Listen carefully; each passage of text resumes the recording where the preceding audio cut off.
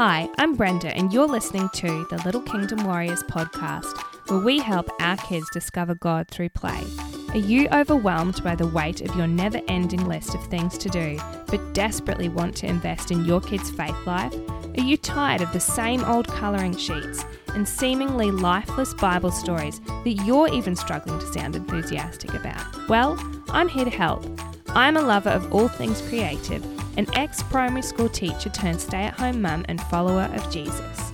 Let's walk this path together and transform our kids' lives with new and exciting ways to explore the Bible and help them become God's little kingdom warriors. We might not have it all together, but with God, and maybe a strong coffee or two, we've got this.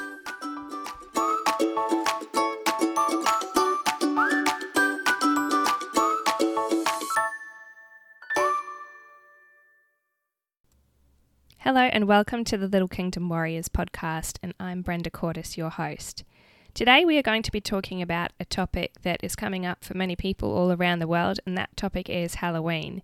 Halloween is just around the corner, and like many parents, maybe you're wondering if you could let your child dress up as a cute character and get lollies, sweets or candy or whatever you call it from the neighbours. Is there really anything wrong with that? Well, let's dig into it. We're going to be digging in today in the podcast into a few reasons why we're not doing Halloween with our kids, and I'm starting to think maybe I sound like a really not fun parent. But here it is. It's quite a topic that I nearly didn't cover for a few reasons. Personally, I never actually celebrated Halloween as a kid, and it wasn't very big in my neighbourhood in England when we were growing up. So let's get into it. So when we moved to Australia, we actually lived on acreage. So I don't think we ever had trick-or-treaters come to our house. Maybe it was just too unnerving for them on the dark, long, windy road. It almost seemed to me that being a Christian and celebrating Halloween seemed a little bit contradictory. But I can also see now why parents would see it as a little bit of harmless fun.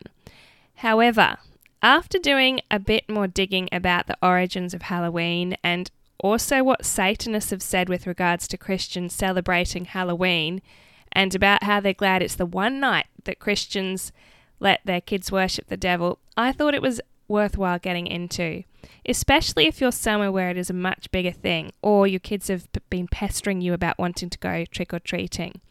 So let's dig into the origins of Halloween.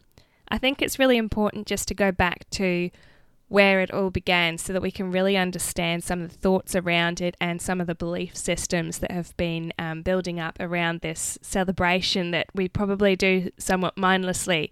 Just think, oh, Halloween's coming up, what a lot of fun, and let's dress up our kids and everything. But let's look into where it actually came from.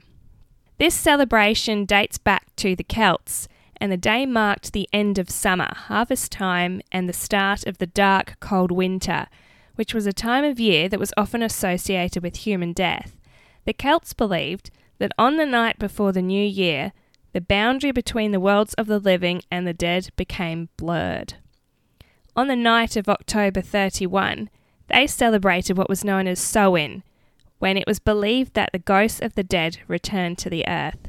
Is that making you feel a little bit uneasy yet? Because it certainly was when I read about it. During some Celtic celebrations of Samhain, villagers used to dress up in costumes made of animal skins to drive away spirits, and they prepared tables with food left out to pacify unwelcome spirits. In later centuries, people began dressing as ghosts, demons, and other nasty creatures, performing tricks in exchange for food and drink, which is thought to be where the origin of trick-or-treating began. So let's get into why I personally don't celebrate Halloween and why I'm not going to be encouraging my children to be involved in it. I feel like it fundamentally goes against my beliefs, and I don't really want to align myself with evil and a night where I really feel like it's glorifying evil. Although it seems like harmless fun with the trick-or-treating, I feel like when you allow your kids to go trick-or-treating, they're inevitably going to be coming along and across people that might be dressed in scary clothes with blood splattered all over them, or encounter some sort of scary horror type things in some of the houses with the nasty cackling voices and the spider webs everywhere.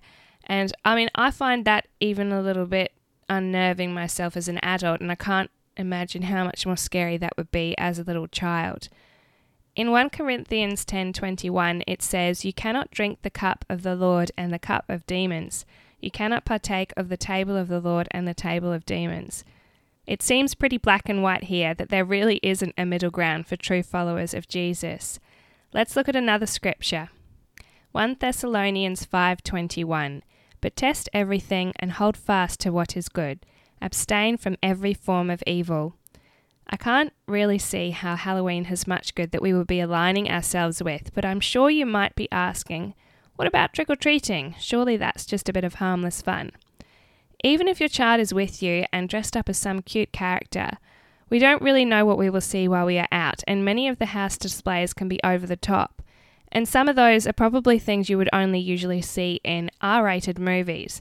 The last thing you really want is to freak your children out with things that seem to glorify violence and evil.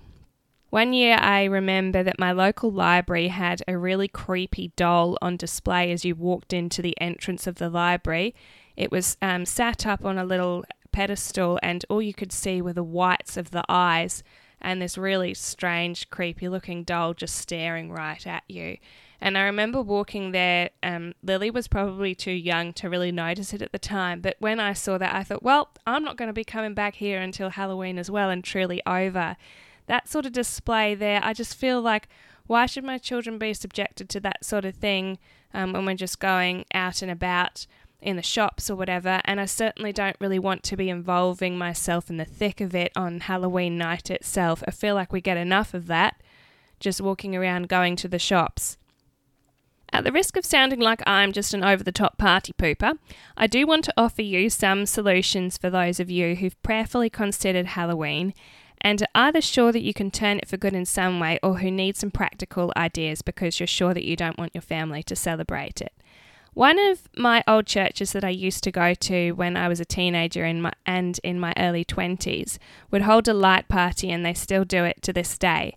And they hold that light party on the night of Halloween, and you can dress up as your favourite costume and enjoy a night of carnival games, climbing walls, jumping castles, and they put that on for kids aged 1 to 12, and they don't allow any scary costumes, which I think is great.